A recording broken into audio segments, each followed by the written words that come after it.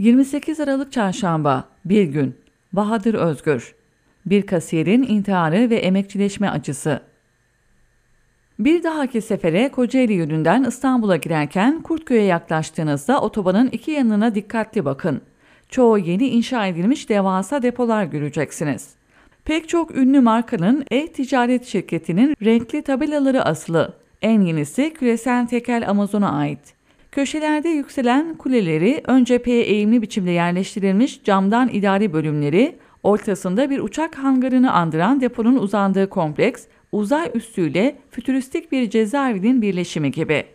Göz alıcı mimarisi, teknolojiye dayalı bir işin mekansal geleceğini temsil ediyor. Oysa içi tam bir 19. yüzyıl dünyası. 2 gün önce markette kasiyer olarak çalışan gencecik bir kadının intihar ettiği haberi düştü. Arkadaşları mağazayı açtığında onu tavana asılı buldu.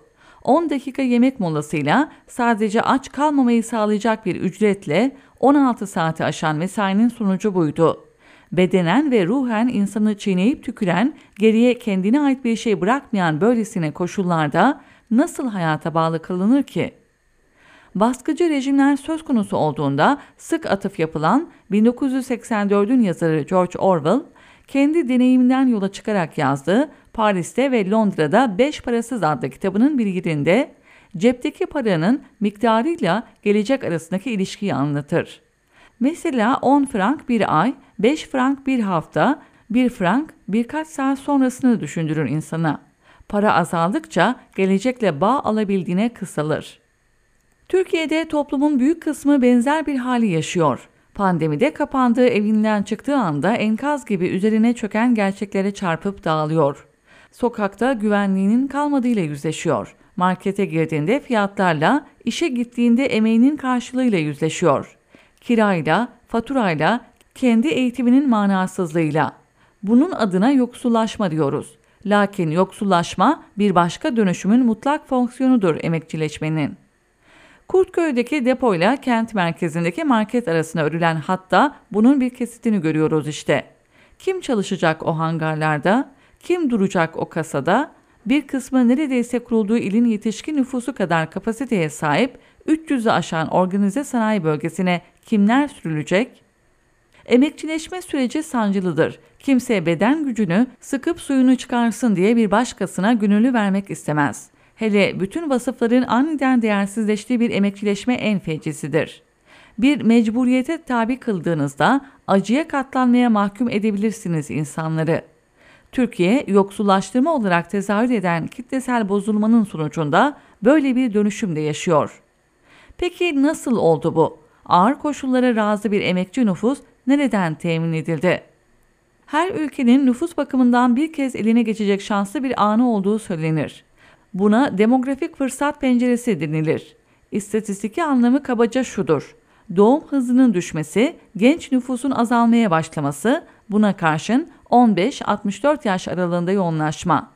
Gündelik dile tercüme edersek, emek deposunun olabilecek en geniş düzeye ulaştığı zaman dilimidir. Sermaye buna fırsat gözüyle bakar.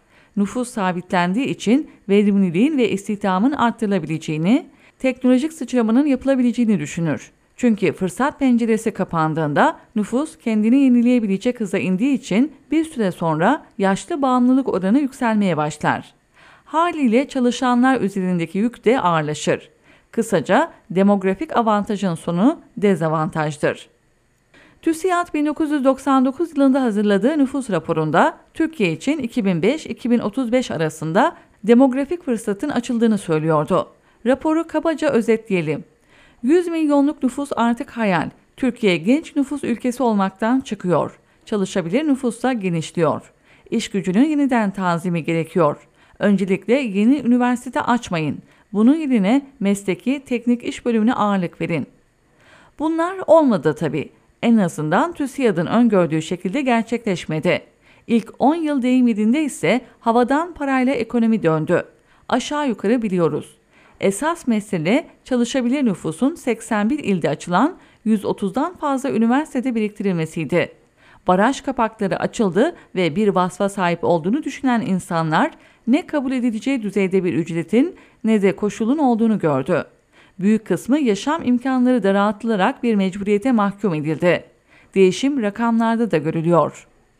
TÜİK'in 2009'dan beri yayınladığı ücretli çalışan istatistikleri kamu, tarım, eğitim, sağlık, kültür, sanat hariç ücretlileri kapsıyor.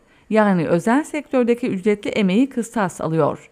Kamu ve tarım hariç 14,7 milyon ücretli çalışan var. 2009'da sayı 7,5 milyondu. 2009-2022 arası ücretli emekçilerin toplam nüfusa oranı %11'den %17'ye çıkmış. Çalışabilir nüfusta oran %14'ten %22'ye, iş gücünde %32'den %44'e, istihdamda ise %37'den %47'ye ulaşmış. İlk bakışta nüfus artışına paralel görünüyor durum. Lakin doğal nüfus artışı hızıyla ücretli emekçi nüfusunun hızı arasındaki fark muazzam. 2009'dan beri nüfus artış hızı %1,2 ortalamaya sahip. Oysa aynı dönemde ücretli emekçi sayısının artış hızı ortalama %5,5'larda.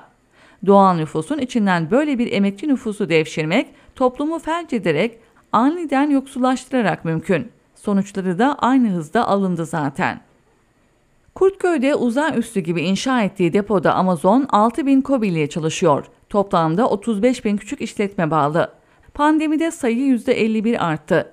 2 X-ray cihazıyla girilen parmak izi alınan deponun tam ortasındaki kulede özel görevli bir ekibin çalışanları her dakika kameraya kaydedip tembellik yapıp yapmadıklarını kontrol ettikleri, sicil kaydı tuttukları bir tür hapishane işlik sistemi.